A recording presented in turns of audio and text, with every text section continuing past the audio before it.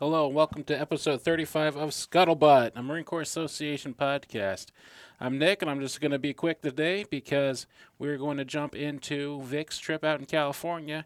But first, before we jump into that, I want to tell you about Modern Day Marine. It's running this week. It's in Washington, D.C. If anybody's in the area, stop by our booth. We'd be happy to see you. And if you can't make it, we'll be sharing on social media throughout the week just some of the highlights from our industry partners and the Marine Corps leadership. So they kind of talk about how we're going to win tomorrow's battles. But back to Vic, who is out west talking to Paul Greive, or Farmer Paul as he's called. He was an intelligence officer. He was in Iraq. And when he got out of the Corps, tried the paleo diet. Was excited it was working for him, but when he was looking up how the meat was actually being processed, he was a little disappointed to find that even though they said no antibiotics, even though it said it was free range, not always the case. So he and his friends got together, started up Pasture Bird and Primal Pastures, and if you would love to hear about that, keep listening because Vic and Paul get into it. So without further ado, throwing out 2,800 miles to my west to Vic. All right, we'll catch you later.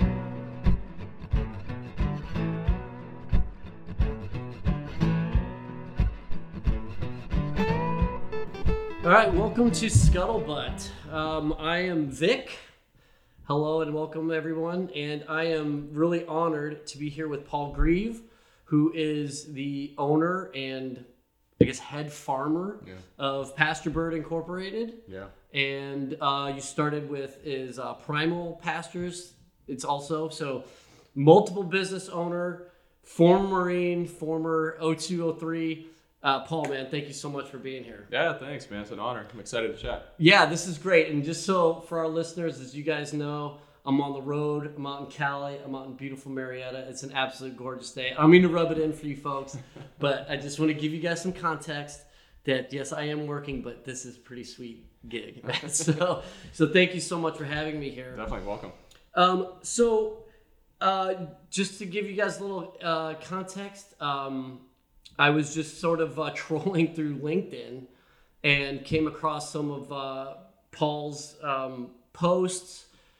I mean, super interesting story. I'm not going to do it any justice. But Paul, could you just tell us a little bit about you, who you are, and just some of your time in the Marine Corps, and then we'll get into what it is that you're actually doing now. Yeah, for sure. So I grew up in downtown Seattle, city kid, really like no interest in food or farming. I was always an athlete when I was coming up. I came down to college in California to play baseball and ended up doing track and field and just really loving that. And I studied accounting. And as much as I loved accounting, when I was graduating, like at 22 years old, it just sounded 0% interesting to sit in a cubicle and like start my, back arching and just becoming like this decrepit, like 35-year-old. So like the cubicle gnome. Exactly. I didn't really intend on going into the military at all. I was thinking I would go on a missions trip or do like Peace Corps or something random like that out of college or travel. But over the course of maybe a week, 3 guys that I really looked up to and respected all sort of independently said, hey, you should really think about like the military. And, the first guy says it and he's like, oh, whatever, not interested. Second guy, it's kind of like, oh, that is a good idea. And then the third guy all in the same week. And I was praying for guidance and trying to think of what to do. You just planned this out? Yeah, exactly. These guys didn't even know each other. So, and then if I was going to do the military, I was definitely going to go to the Marine Corps. That's what I wanted to do. And so I went in 2007. I went to OCS and then TBS and got ground intel, which was like the MOS that I was really hoping for. And I deployed with a MIT team in 2009 to Southern Iraq. And it was a great experience. It was all awesome. But what happened, I guess to back it up, how I got into farming was I was in Scout Sniper Commander's course in Virginia, probably like 2008 or so. Mm-hmm. And it's the backwoods of Virginia. So we were covered in ticks coming out of the field. like, you do the tick checks and there's like, I think we had 40, 50 ticks all over us. And I happened to get one that gave me Lyme disease. So I started getting the crazy bullseye rash. And it was just obvious classic Lyme. And they got rid of it with antibiotics and stuff. But after that, I started to really feel like a lot of brain fog, fatigue, achy joints, just like stuff that I hadn't really experienced before. Mm-hmm. around that time, like 2008, 2009, CrossFit was starting to get really popular in the military, in the Marine Corps, and paleo was kind of like going with CrossFit. You know, that was all this intersection back then. Yeah. And so I had some buddies just like, oh yeah, it's this thing, you eat like a caveman, like you could do, you know. And I was like, dude, that's so dumb. But I was really feeling like shit. So I was like, I'm going to give it a try and just see. And I really felt so much better after just a couple weeks of doing it. Like I could put a heavier ruck on, didn't need to go with so much Motrin all the time. And it was like, okay, the first time in my life, I thought what I eat actually affects the way that I feel. Yeah. Which sounds elementary, but like I'd never even considered that before. And so I went to Iraq, kind of came home, and I was geeking out on all this paleo stuff. I was feeling really good and doing CrossFit. It was like, this is awesome, you know? And we were going to the store trying to find good, healthy, organic food. And we could find produce, we could find grass-fed beef, but the one thing that we could not find was like legit chicken that was raised outside, living on pasture, like eating grass and bugs and worms and seeds and all that stuff. Mm-hmm. And even at the farmer's market, we couldn't find it. So it was about 2012 at this point. We were kind of just, as a family, joking around. Easter time, 2012. Oh, that's crazy. That's a 10-year anniversary. I mean, think about that. That's rad. Well, congratulations. Should probably celebrate that as a family. That's a trip. Easter 2012, joking around about getting some just backyard chickens, you know? And we were joking. My brother-in-law apparently wasn't. He kind of like disappears from the room. He comes back 10 minutes later and he's like, hey, I just went online and like ordered 50 chicks. They're going to be here in 2 weeks. They're like, dude, what are you doing? Like, I love that. It's not it's like, I got a couple. I got 50. I got 50. Yeah, that's how our family does it, you know? We got the birds, kind of like raised them up. We geeked out on this guy, Joel Salatin, out of Shenandoah Valley in Virginia. He wrote a whole book called Pastured Poultry Profits about how to do this at small scale in your backyard. And our first time harvesting the 50 birds was legit like a chicken in a traffic cone upside down on a tree and like an iPad with YouTube. And it was like, hey, back it up. Like, how did you do that? You know, eviscerating and doing all the processing and stuff. And we thought those 50 would just be for our family because we have a huge family. But we decided to just throw something up on social media. And we're like, hey, if any friends or family or anybody wants some, you know, we have 50 birds available and we're about to harvest. And like within 2 weeks, all 50 were reserved. And people had put down deposits and they were like going crazy. And there was a waiting list building. And it was like, oh my gosh, this is crazy, you know? Yeah. And so I was out of the military at this time, working as an accountant in Newport Beach. I'd just gotten out in, you know, accounting sucked as bad as I kind of thought it would. Yeah. You know, it was like good money, space, right? But yeah, exactly. And it was like, whoa, that was gnarly, you know? So then the next month we did 100 birds and the same thing happened, and then 200 and then 400. And pretty soon we were like doing these meetup points, and we had this growing list of people that were really fired up on what we were doing. And it was like, I was an accountant, so I knew. And this is happening in your backyard. This is all in like, backyard. Yeah, and for those who don't know, Southern California. Yeah. Newport Beach ain't known for its backyard. Well, this is in Temecula in the backyard. Okay. My in-laws' house in their backyard. Gotcha. So they had 2 acres, and it was like, it's not a real farm. Right, but it's not, you know, it's not a tiny backyard. Yeah, but it's not Newport Beach, yeah. It was not prime farmland. It wasn't, you know, it was just a big backyard, essentially. And it was classic because back then we used to do farm tours. Mm-hmm. And we'd have people coming out from the city and be like, oh, this farm is so great. Like, it's such an awesome farm. And we're like, bro, this is a backyard. Like, my father-in-law, who grew up in the Midwest, would just laugh every time people would come for a tour. He's like, I can't believe these people think this is a farm, you know? But it was all about transparency and, like, getting people to inspect what they expect, like a lot of those military principles. And it was just a rad way to start the business. And so we started with chicken. We had people asking, like, where would I get grass-fed beef from? Where should I get, you know, pasture-raised pork? And so after a while of sending all this business to other farms, we found a couple of farmers that didn't really like to talk to people. They just wanted to put their head down and farm. And we were pretty good at selling. So we would buy animals from them, we would butcher them, and then we would sell them to our customers. And it was like, this whole little business started to grow. And we called that Primal Pastures, which grew from like 2012 to 2015 up until the point where this is a crazy story. So we had a breakthrough in 2014 when Kobe Bryant was playing for the Lakers and Steve Nash. And they were like these older dudes that were still trying to compete at this crazy high level. And they were looking for the most nutrient-dense foods that they could possibly find. And budget was not an issue. For those guys. They'll spend anything, you know. So the team chef found out about us, and they came out for a tour. and they were just like blown away by how we were doing everything and how different it was and store-bought, and like they didn't care about the price at all. That's so awesome. So our first ever wholesale customer was like the Lakers. And then the Dodgers found out what the Lakers were doing because they all trade notes. And so then our first two customers were like the Lakers and the Dodgers. No way. That was a trip for Talk us. about coming out of the blocks. It was like, dude, this is some serious validation. Yeah. And in startup world, like anytime you can get a little dose of extra confidence, it helps, you know? Sure. Well, I mean, and especially like for those clients, I mean, their bodies are their business. So they're 100%. not messing around. They're not screwing around. They're not trying to buy marketing claims. They don't care about our packaging or what the branding looks like. It's like they want the best freaking stuff they can buy. Yeah. And so it was a huge validation for us. And from that experience is where we really started Pasturebird, because we're like, look, we have this little tiny backyard primal pastures thing. We sell to 500 families. It's this great, crazy expensive program. Yeah, the Lakers can buy it. Yeah, the Dodgers can buy it. But like, I didn't grow up with money, you know. And by the way, we didn't start the business with any money either. It was $500 each between 4 guys, and we're like, we're never going to put another dollar into this. If it goes, it goes. If it doesn't, we'll go back to our just like maxing out credit cards. That's basically credit cards. Yeah, that's why we got into chicken, because like chicken, we could buy a chick in the feed, and by the time that credit card payment was due, was about when we could like sell the bird. Like that wouldn't work with beef cattle or pigs or anything. You know, 'cause it's a way longer timeline to harvest them. Sure, but coming from a background with no money, it felt weird selling these crazy expensive products that like my mom and dad couldn't have afforded. And so it's like, okay, this is cool. It's great to offer these gold standard premium meats that like even Whole Foods, you know, you would make their prices look cheap essentially. Right, it's right. the most expensive stuff in the world.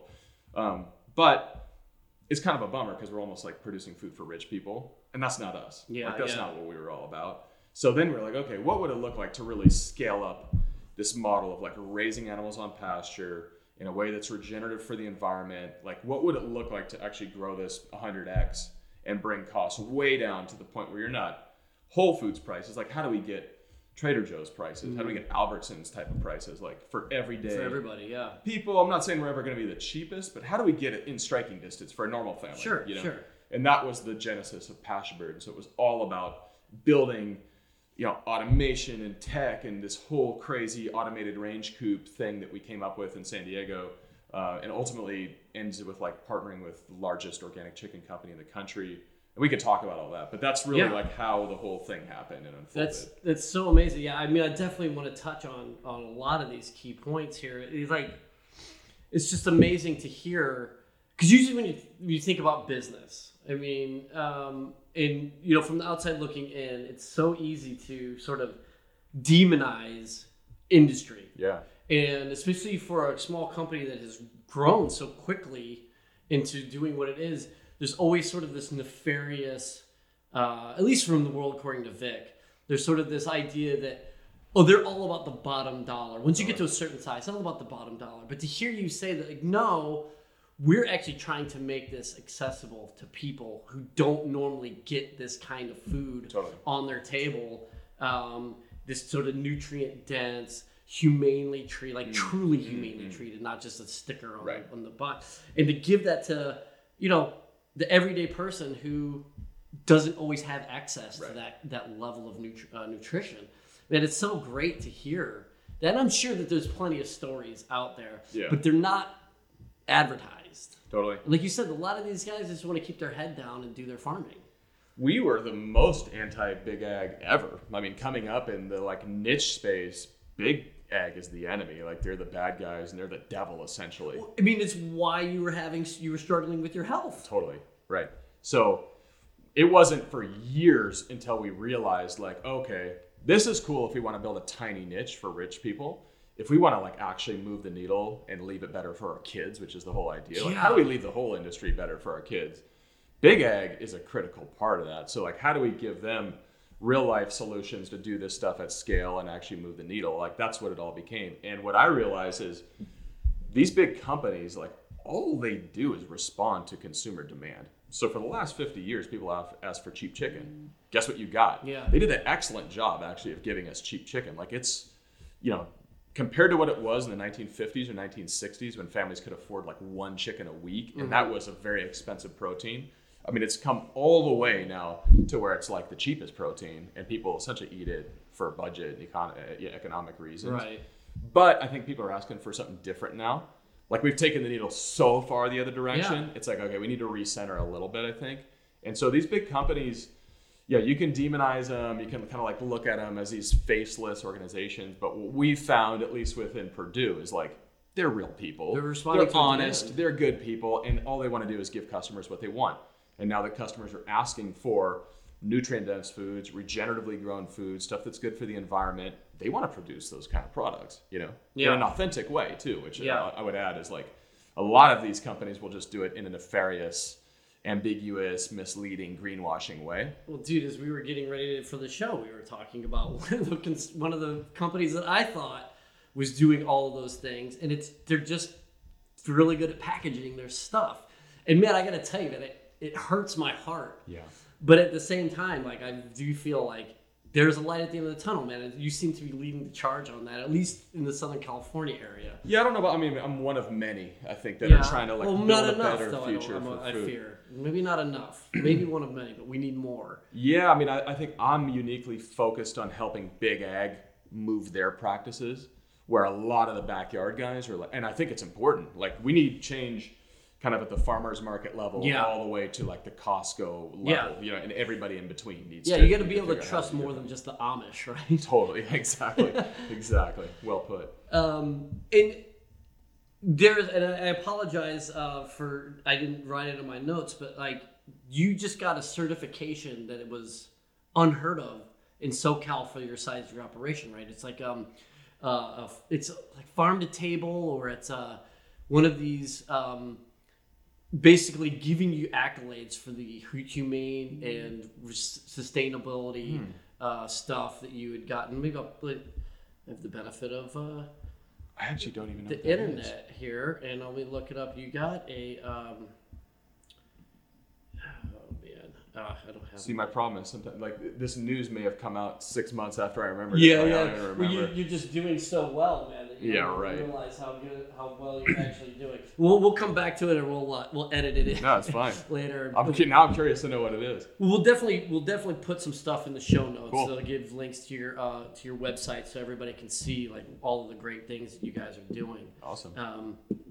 But I guess if I want to rewind just a little bit, and some of what a small world this is. So you went to Concordia University in Irvine. Yep. So does that mean that you went through Oso, Orange County? Yeah.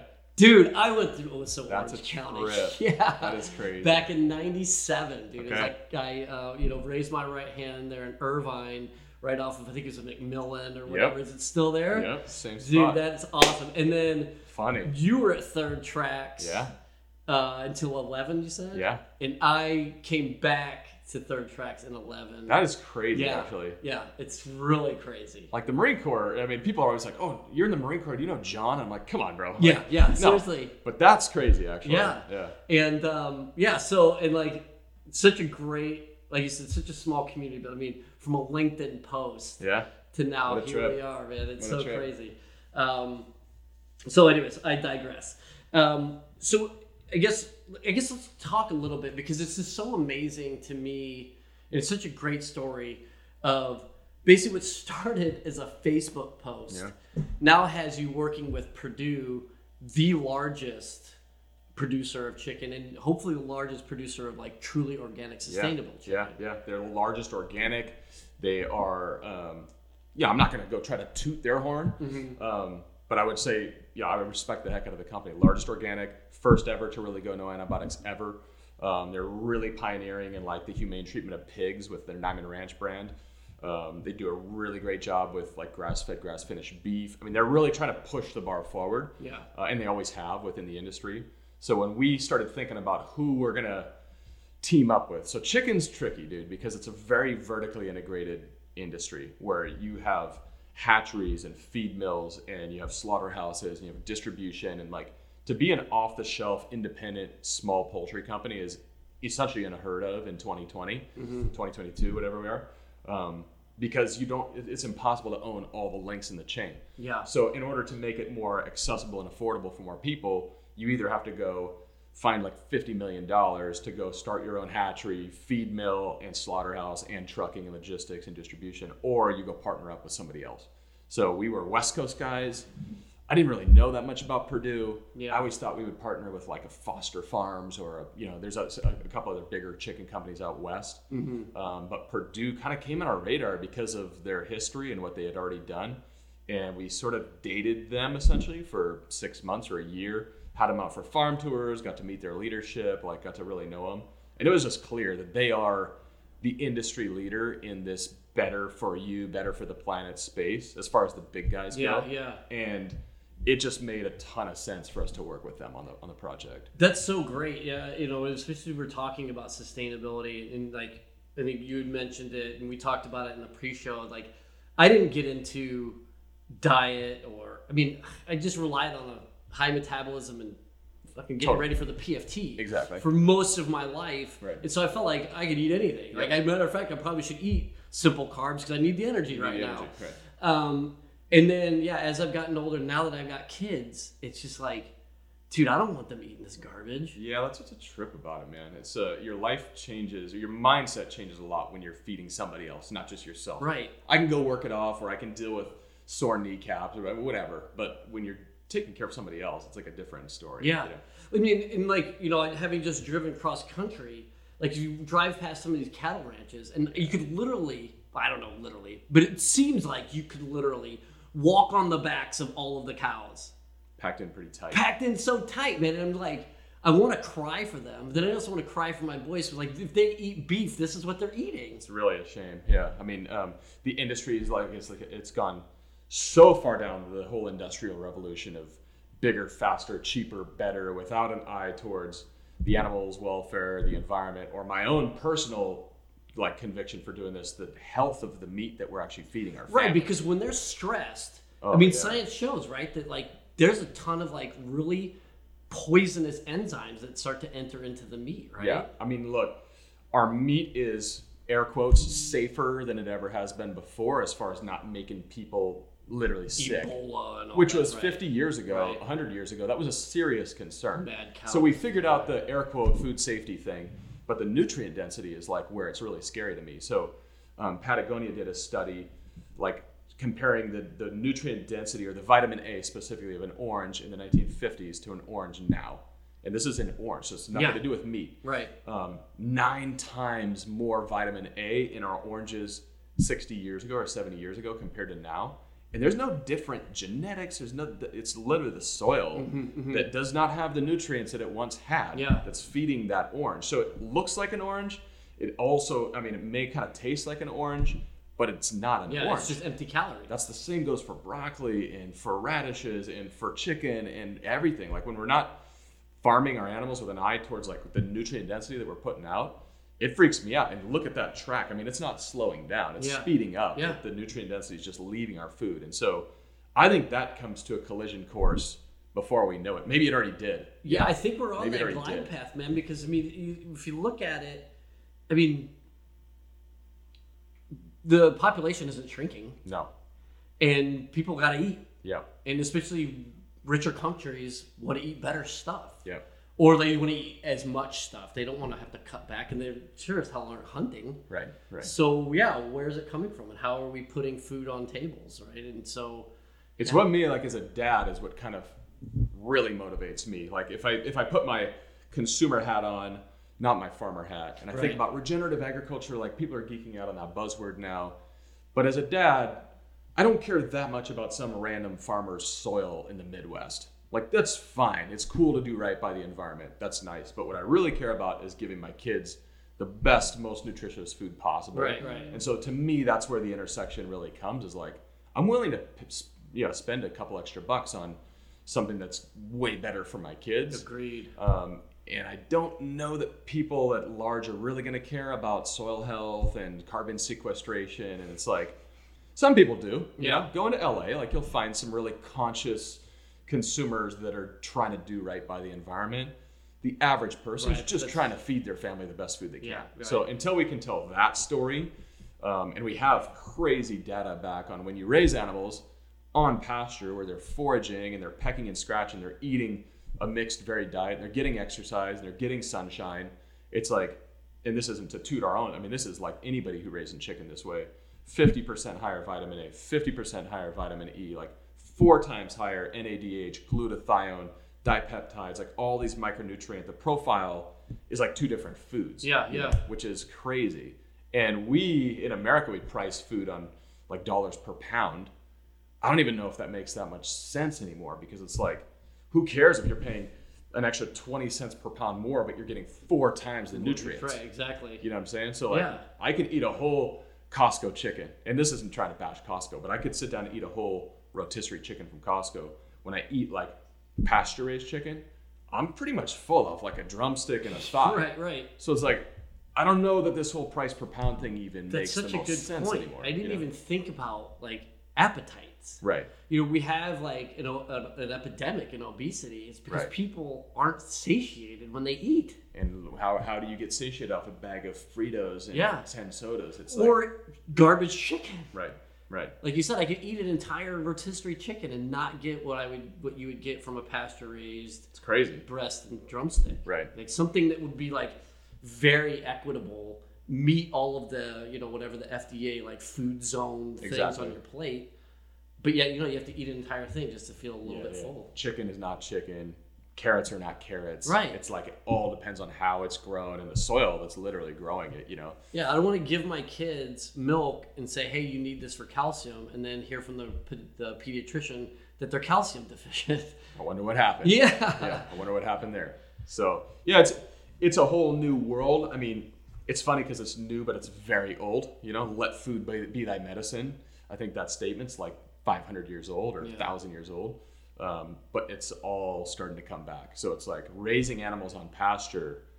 I mean, that's not a new concept. Moving animals, not having them be stationary, that is not a new concept. Like, we didn't come up with anything remotely new. This is the way it's been done for thousands of years or millions of years. If you look at bison herds, they're all migratory. Like, animals were never meant to stand on top of each other living on their own shit. Right. That's not the way it's meant to be. So we've really like bastardized raising animals, and to be honest, even the way that we manufacture plants is really sketchy now too.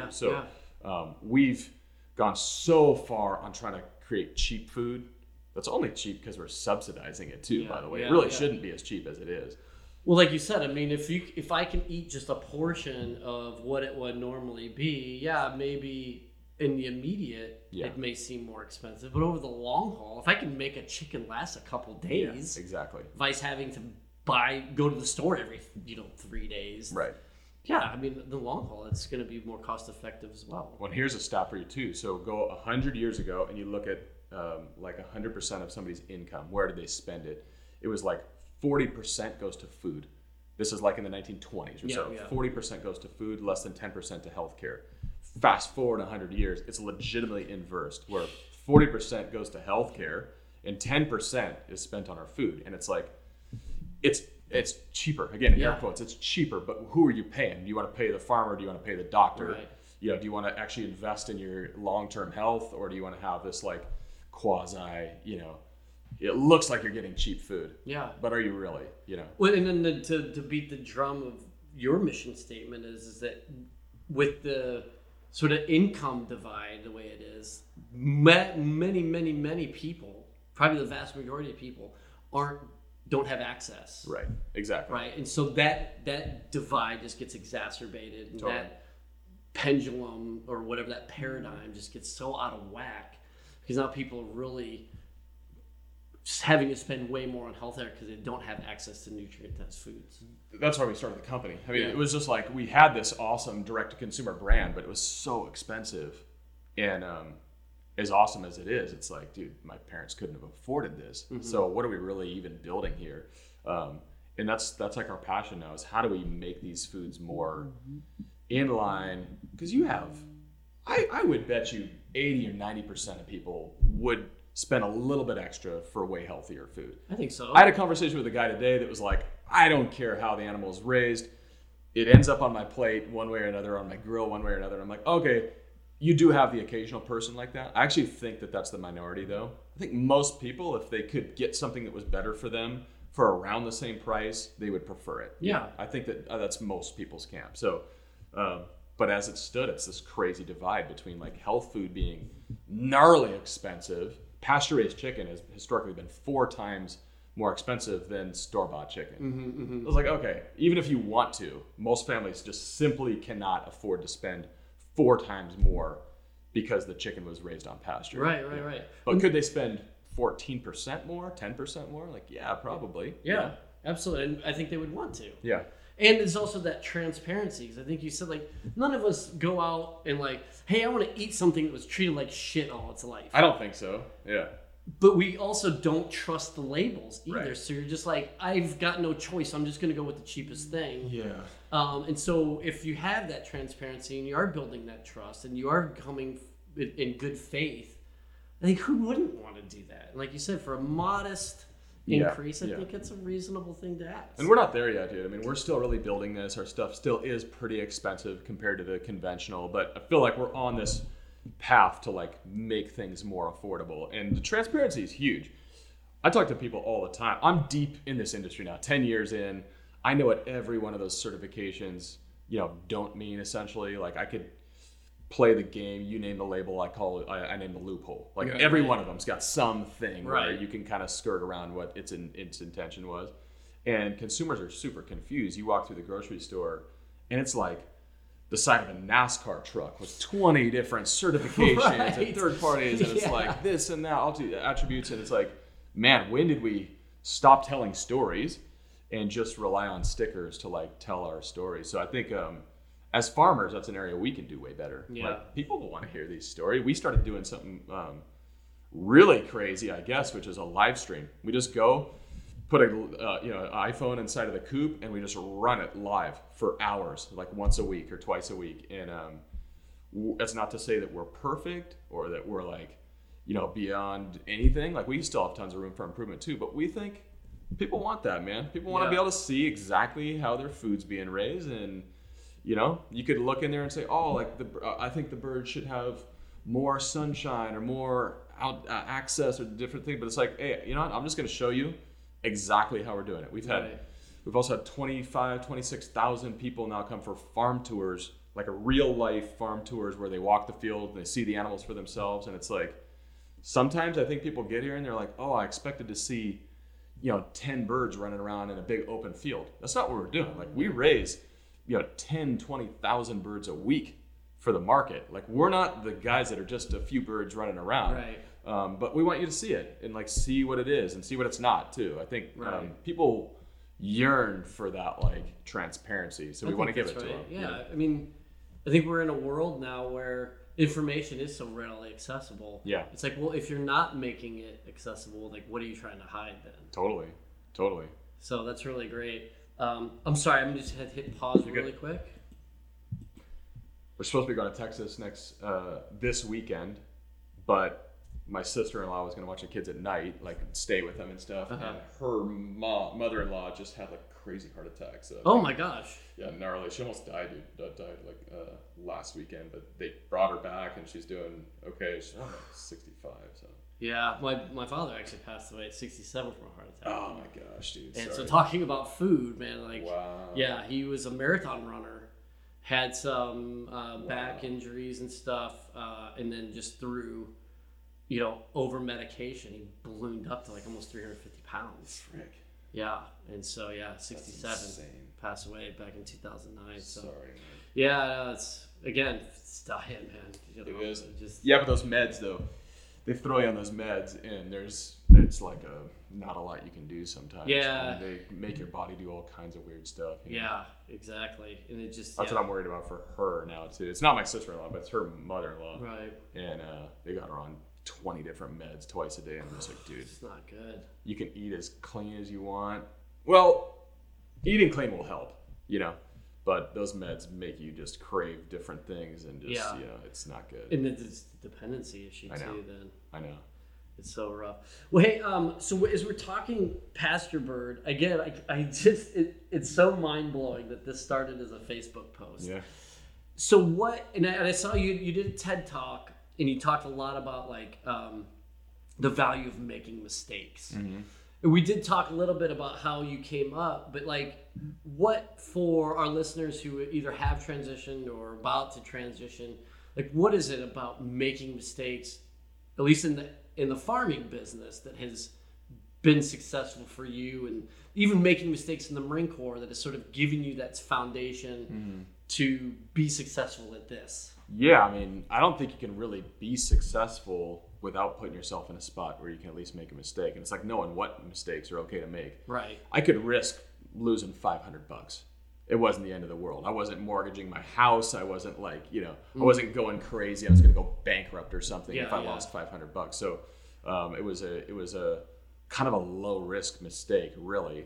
And I wasn't even really planning all this stuff. It was much more like, this would be a fun hobby. Let's just do it in the backyard. It'd be something interesting to do after coming home from Iraq and kind of like bored with this accounting job. Right. I had no vision of building a chicken empire. That was not at all on my radar. So it was much more of like, as these, I would say as God kind of opened these doors, it was like, what, really? Like, you want me to go get 500 chickens? Like, okay. I mean, the opportunity's there. Right. It's a small risk to take, and the mistake became increasingly like smaller and smaller at that point. Yeah. So that was huge for us and our family. And I would say like we were certainly blessed and or lucky along the way, but we would have never even had a chance to be successful had we not like put ourselves in that position. Yeah.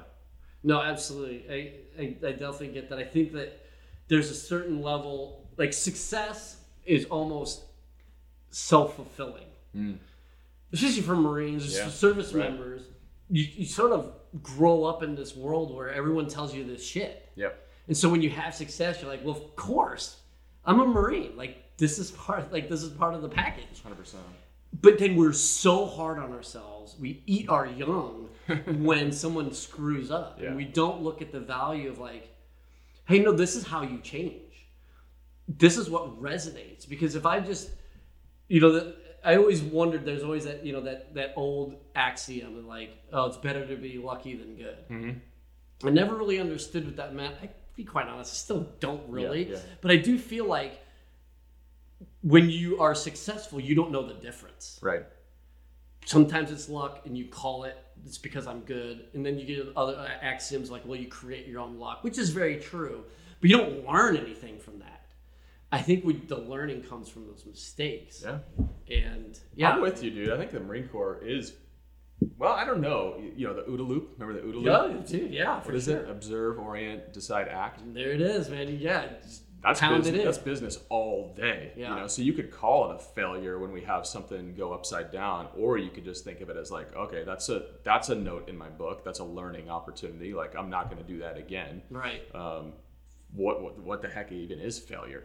Aside from like a massive blow up in my marriage or going bankrupt and like not being able to recover from it, I don't think I put anything on the line that was true failure. Mm-hmm. It was like, I'm fine to make mistakes and learn from them. And I would actually even say, okay, yeah, we were lucky, but I could actually think of like 5 different spin-off businesses that could have also taken off from just putting ourselves in this like kind of wacky farming business. Like we thought about, a real estate development company doing homesteads and selling them. We thought about, I even had like an online course for a while where I taught people how to market their farms. There was like all these different branch off businesses that you could say were failures, but I wouldn't think so. Like we were just kind of casting the net out, see what takes. And then like, as that door opens, we just go through that one. So chicken for us was not what we intended on. I wanted to do beef cattle. Okay. I think cows are awesome. Like I love cow. Yeah, we have them right here on this farm. We have them on the other farm too. And it was just literally like, we talk a lot about SWOT analysis, strengths, weaknesses, opportunities, threats. We didn't have any money. We're in Southern California. We don't have a lot of land. And there's like 20 good grass-fed beef programs already in the market. So guess what? Like that door pretty much closed. Mm-hmm. And it made a lot more sense for us to go into chicken where we're sunny 360 days a year. We can like do it on a credit card and it works for our financial situation. It's a product that doesn't really exist in the market. So it was like that OODA loop happening faster and faster. And it's like, oh my gosh, like there's a crazy opportunity in chicken. Not necessarily what I wanted to do, but it's paid off, it's like really paid off. Yeah. Where if we would have just stuck to our guns and said, no, we're going to do beef cattle. Or like my original thing was like, I want to build an app that connects farmers to consumers or something, like in the Oh. tech space. Yeah. I don't think it would have been a quarter as successful as what it's been, because we like to listen to what's actually happening on the ground. Yeah. No, that's so cool. And then, and I think about like this, that some of the things you're talking about, like sort of this measured. So it's not that you're just going into stuff just all free, willy-nilly, like my hair on fire, like sell the house, we're gonna do this thing. They're calculated risks that you're taking, and you're already factoring your ability to absorb a mistake, but you're not discounting the value of making the mistake. You just don't want it to break the back of whatever it is you're doing. It continues to this day. We launch a collaboration product with 3 other West Coast producers. So we did like a chicken with an olive oil with a locally grown pepper. We launched it as this box. This is maybe 6 months ago. We thought, man, this is cool. Like, this is gonna be awesome. People are gonna geek out. We did a whole recipe card. It flopped, bro. Like, nobody bought this thing. And it's like, okay, you know what? Back to the drawing board. Like, that thing didn't work out. We're gonna go figure out why, learn from it, and then we're gonna do a better collab next time, or market it differently, or whatever. It's like, you could chalk that up as, oh, we just failed, or like, I just actually succeeded because I just learned like 10 things that don't work. Yeah, absolutely. So it happens even still, That's so cool. And then, so this is a new endeavor, this location that we're at. Yeah, right? It is. Yeah. I've always wanted to own land. We came up with no money, and farmland is crazy expensive, especially in Southern California. So we used to have a ranch. We would drive by the property that you and I are sitting on right now. I always kind of loved it. I fell in love with it, and the price was so expensive, it just wasn't going to happen. But as we were driving by it, I kept seeing the price kind of dropping. And so when we sold Pasture Bird to Purdue, we had some extra capital, and I wanted to put that capital into farmland. And this property kind of came onto the market, and I negotiated it with the landlord, and eventually we were able to just close on it. So now it's kind of like our own family's research and development farm. I'm really fascinated by the intersection of plants and animals together, how plants feed animals, but animals really are meant to feed plants with their manure. And so we're doing what's called like a agroforestry here. We're going to have an orchard where animals graze the strips in between the trees. And so it's mostly going to be like a U-pick style farm. Okay. Where people can come out and they can pick their peaches and plums and apples and kind of like have fun with that. But then the animals will actually be the fertility program for that. And we'll harvest some beef cattle and chickens and stuff like that too. So it's really like our own spot where we can invest in some longer term projects on leased land. We could never really plant trees because you don't know how long you're going to be there. Right. But this we hope to like keep in the family and give to our kids and all that stuff. And so we can invest in some much longer term stuff. That's such a great idea. I mean, is anybody doing anything like that? I mean, there are U-picks. Right. They're less and less popular. And there's not too many in our area of like 500,000 people. There's a blueberry one and there's a strawberry one. Nobody's doing a mixed orchard. Though, no, I'm not doing the animal thing. So I think it's a really cool, unique deal. It sounds cool. Also, back to like accessibility and affordability, 90 cents of the fruit dollar goes to not the farm, right? So it's like the picking, the packing, the logistics, the retailer, the distributor, like all these other people. 10 cents of that dollar ends up going back to the farm. So what if we cut out all of those guys and sold fruit at like the price that we can sell it at if it's U-picked? Yeah. So that's partly my hypothesis is like, how do we make locally grown, organic, regenerative, peaches and apples and plums and raspberries and blackberries like Walmart prices? Yeah. The catch being you have to come out and pick them. But really, I think for some families, like that's actually a bonus. That's an added value. Good day out with the kids. Totally. And again, you know what you're getting. It's nutrient dense. It's hard to slap a label on something you picked. Right. You could see, you can see what's going on here. Absolutely. So, I'm excited for it. It's a very long-term project. Like it's a 10-year development kind of thing. We have a test plot planted with 300 trees and about 800 berry bushes. We'll get a little bit of fruit from it this year, but really like next year is the year that we'll start to see a real harvest from it. So now it's like all the fun stuff of working with the city and trying to allow, commercial production and people to come on the farm. So it's like the devil's in the details. Devil's in the details. Well, and so as we transition the topics, this is a great, I think, launching point as we start talking about transitioning either into new endeavors out of the military service, the multitude of ways that we in the human experience transition, I guess from one thing to the next. It's just when you look at where you are now, obviously taking some risk again, learning from previous mistakes, capitalizing on previous successes. What do you feel like the Marine Corps, did it set you up for this? I would say so. Yeah. 100%. Like the Marine, the whole idea is that you're going to get the job done with like shitty tools, Yeah. Like you're not going to have the Air Force tool set at your disposal. You got to kind of just figure it out with what you've got. I think that's farming in a nutshell. So we early on started working with the Farmer Veteran Coalition, which is a really cool group that got us like a $5,000 grant for some irrigation supplies, and then they link you up with a mentor who's been in farming for a while. And it's abundantly clear that like a farming career is really, I guess a military background is really beneficial to a farming career, especially like a small independent farmer. Yeah. But I don't think it's limited to farming at all. I think it's small business in general. The figure out how to get it done and work until it's finished mindset is like really, really beneficial. And like get knocked down, but always get up. Like there's no option. Yeah. And in startups, it's the same thing. Like you don't see too many successful startup founders that are people that are just going to give up easily. Yeah. You're not going to be in the game very long, Or that just had instant success coming out the gate, right? It's rare, dude. It's really rare in the startup world. Every story that looks like an instant overnight success, I guarantee you, is met with like blood, sweat, and tears. Sure. If you actually talk to the founder, like it's much gnarlier than it looks like from the outside. Yeah.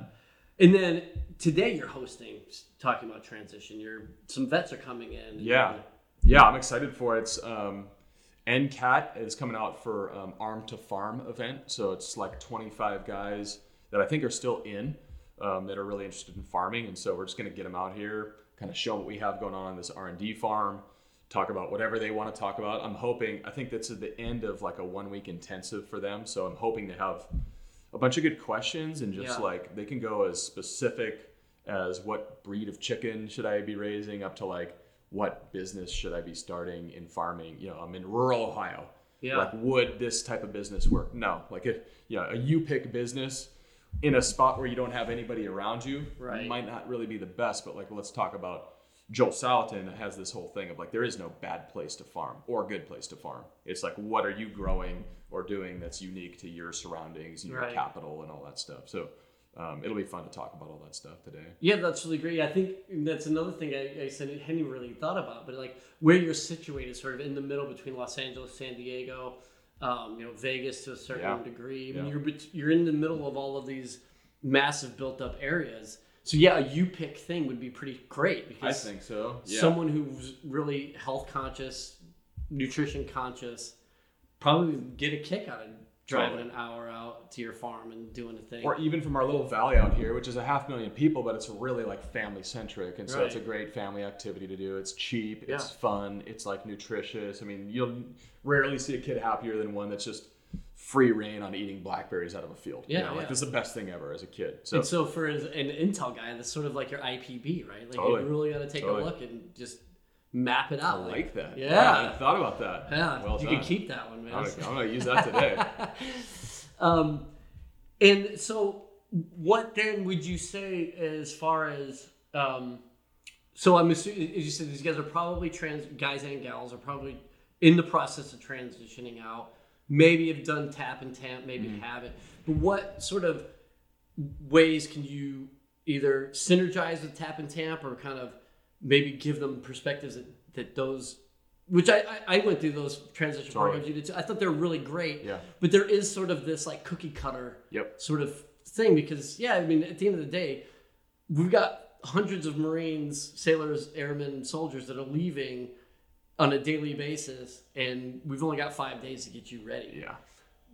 I guess where's the synergy and where's sort of the juxtaposition where from what you've experienced having transitioned to what they're going to learn? Yeah, I mean, we talked about this a little bit earlier, but like I would say tap and tamp just can't be your whole world. There's more out there than just defense contractor and trucker. There is more out there, especially you're more than your resume. Yeah, within small business, especially, And I'd love to talk to some of these guys about the value of like having a 9 to 5, but then starting your own thing off to the side and kind of like moonlighting for a little while you have consistent income. That's what I did for like 2 years. Yeah. I was working as an accountant, but then kind of starting the farm thing on the side. And then I got it to a certain point where it was like not really ready for me to jump off and do it full time, but it was trending that way. And it was like, all right, I'm ready to take this risk again. Yeah. Where it could have failed. Yeah. But like I could have also just gone back and been an accountant. Right. So what was the real risk there, you know? Right. And these guys, I mean, they need to understand the value of their service, especially if they have an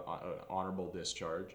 It's great if they have a skill where they can fall back into a job or leverage like benefits and salary and start their own thing on the side. And I would really like to talk to these guys today about going against the idea of like you have to go out and take $1 million loan, buy a farm, buy cattle, buy a $250,000 tractor. Like that is the normal way to get into farming now. It is not the only way. Yeah.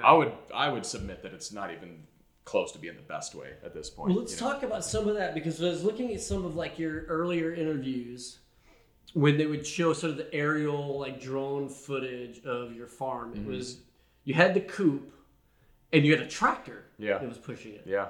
Now yours are automated, solar powered, right? And they do the. So could you talk a little bit about? Yeah, I mean, it's like our whole idea of scaling and automating and doing all this. Like, there was no tech that enabled a big farm to do that. So a company like Purdue that wants to do pasture raised chicken, there was no infrastructure out there to be able to even do it. So that's another thing. It's like there's so many opportunities within ag. It's not all about just how many acres can you get, how much corn can you grow. Like that's one thing you could do.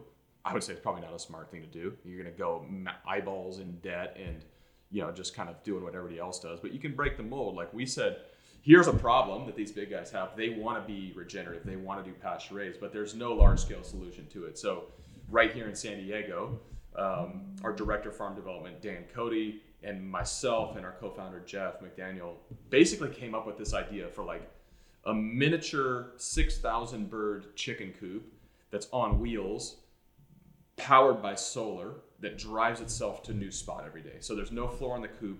The birds have their shade, they have their food and water, but the whole idea is like instead of birds eating, shitting, and sleeping on the same spot every single day, this thing will actually drive itself to a fresh spot of pasture. So we went out, we got investor funding, we like did a whole Series A or seed round thing, and we funded it, and we built this like prototype, and that's what really got Purdue interested in what we were doing, was this like large scale pasture prototype. So it was a really unconventional way to break into ag, but at the same time, like I don't think Purdue would have been that impressed if I'm doing 600, 6,000 or 60,000 chickens per week. It doesn't really matter to them. Right. They do millions of chickens a week. So it's like I could have spent my money trying to grow this big chicken business, which would have been really hard, or I could focus on like this thing that I thought fit into their puzzle really, really well. Yeah. And I think we were rewarded for doing it that way because we were able to like make a lot more money a lot faster, get our investors their huge return, and like make some money for our family too. And that was just off of like, again, IPB or SWOT analysis, or like what can we actually have an impact on? Yeah. I don't have 50 million in the bank. Like I'm not going to go build a chicken empire on my own. Let me look at like what the industry really needs, build something custom tailored to that, and then kind of like cross your fingers, to be honest, because they could have said, oh, this is stupid. Yeah. I don't like it, and just walked away, you know? I would have been surprised if they would have done that, because I think it is pretty cool what we built, you know? But yeah, that was largely just like, what can we have an impact on? Where can we be good, given our land base, our capital set, our own personal skill set, you know? And that's what we came up with, was the automated range coop. Dude, that's so cool. And like, and to sort of juxtapose it for our listeners who aren't maybe aware or just assume that this is happening. This isn't happening everywhere. Right. Most places, it's what? Has a floor. It's just a barn. It's like a 24,000 bird stationary facility. And they open the door for an hour a day. And that would make it free range or organic, you know. Yeah. And the birds don't go outside. That's because that's what birds do. They're not like eagles as soon as they see exactly. Out, right? They're not your dog that's going to run out and play in the field. Like a chicken is a prey animal. They want to be in the shade. They want to be close to their food and water. Like they don't want to really venture out Safety too far. in numbers, yeah. You'll see, like maybe egg layers, they'll venture out a little bit more, but by and large, they want to be close to their flock and they want to be close to their shade, you know, and their food and water. So instead of trying to like kick these birds outside into an environment that they're not really even that comfortable in. And by the way, if you kick them to the same spot every day, what's going to happen? They're going to eat all that grass. They're going to shit on the ground. It's going to be like, they're going to eat their own poop eventually. It's going to be the same as keeping them inside. So instead of doing that, what if the barn actually moved itself like the herds of bison do, right? So if you look at 100 years ago, 200 years ago in the US, like you had 80 million bison. And they would live in this big herd. They would eat the grass, poop on the ground, and then they would always be moving to a new spot. That manure is like the best fertilizer in the world, you know? Well, anybody who's shot out at Camp Pendleton had to get shut down for a day because the damn bison won't leave. Exactly. And that's a tiny representation of what our country actually looked like. That's why you have like you had really black, rich soil and crazy amount of water in the ground, like in the American Midwest, where we've now taken all that work that the bison did for 1 million years and just extracted the nutrients for corn and soybeans. You know? It's actually really sad if you think about how much went into that and how we've just extracted it. And it's like, we're depleting that resource so fast. Yeah. You can't just keep doing that forever. So that's why I get really excited about this idea of like, now we're at a scale where we can put chickens onto crop fields. Like, give me 1,000 acres of corn. I'll take 100 of it for chicken. I'll put them on there for a year or two, and then I'll move to the next 100 acres, put the corn in behind me, and actually we can do this like plant-animal integration that I think has the ability to like change the way that, you know, the future of food looks. Man, it's really cool. That is very cool. That's cool to be a part of, and it's not my idea. It's like nature came up with that. Right. We're just applying it on a different overlay to farming. Yeah. Well, I mean, I think that before the show started, we talked about like, you know, the demand signal. And I think you in certain respects are meeting that demand signal, but you're already also sort of triggering that. Yeah. And for people who maybe didn't realize that this is a thing that they could participate in. Totally. I know I feel, you know, sort of rejuvenated because it's really easy to get just exasperated by the labels and the complexity of like all this stuff and who's telling the truth and who's bullshitting me, who's actually doing what they say that they're doing.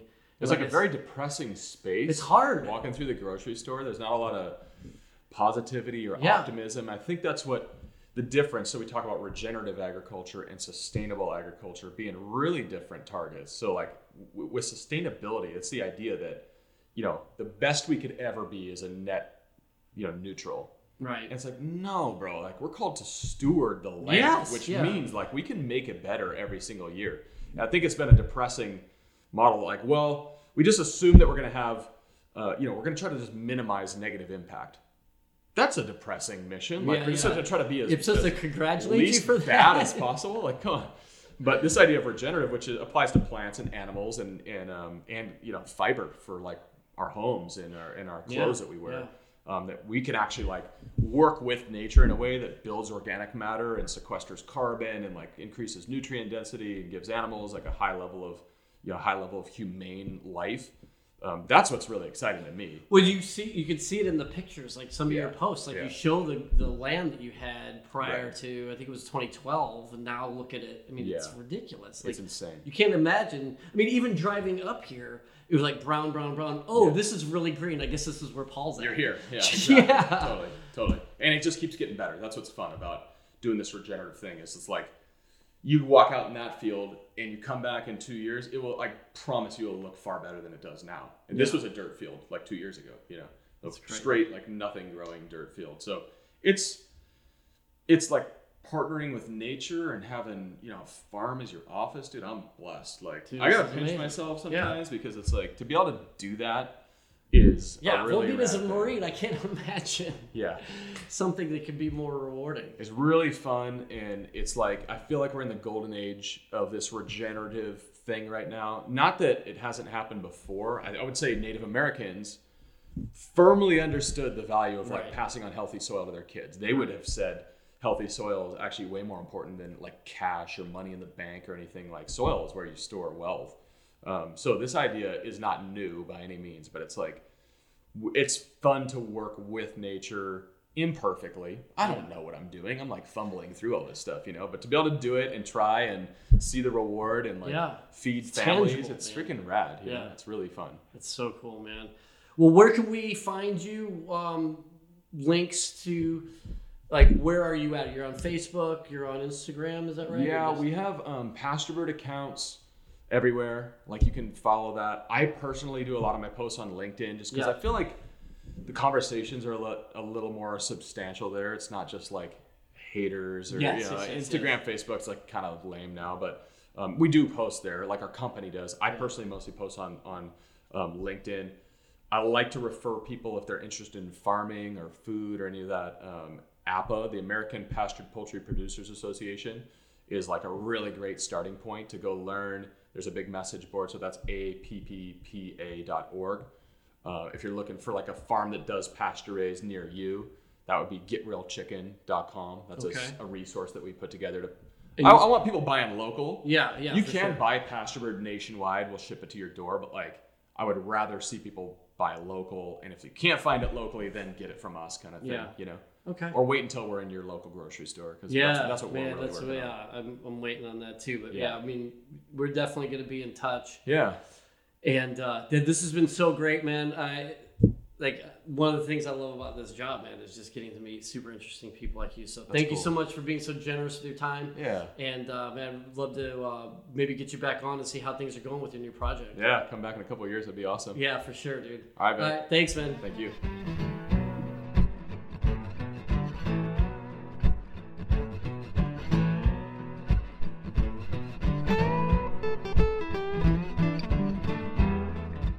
Scuttlebutt is a production of the Marine Corps Association. I am Nick Wilson. That is Major Vic Rubel, U.S. Marine Corps retired. You have also heard the voices of or contributions from William Truding or Nancy Lichman, editors of Gazette and Leatherneck magazines, respectively. Opinions expressed in Scuttlebutt are just that, opinions, and do not represent any official stance of the MCA.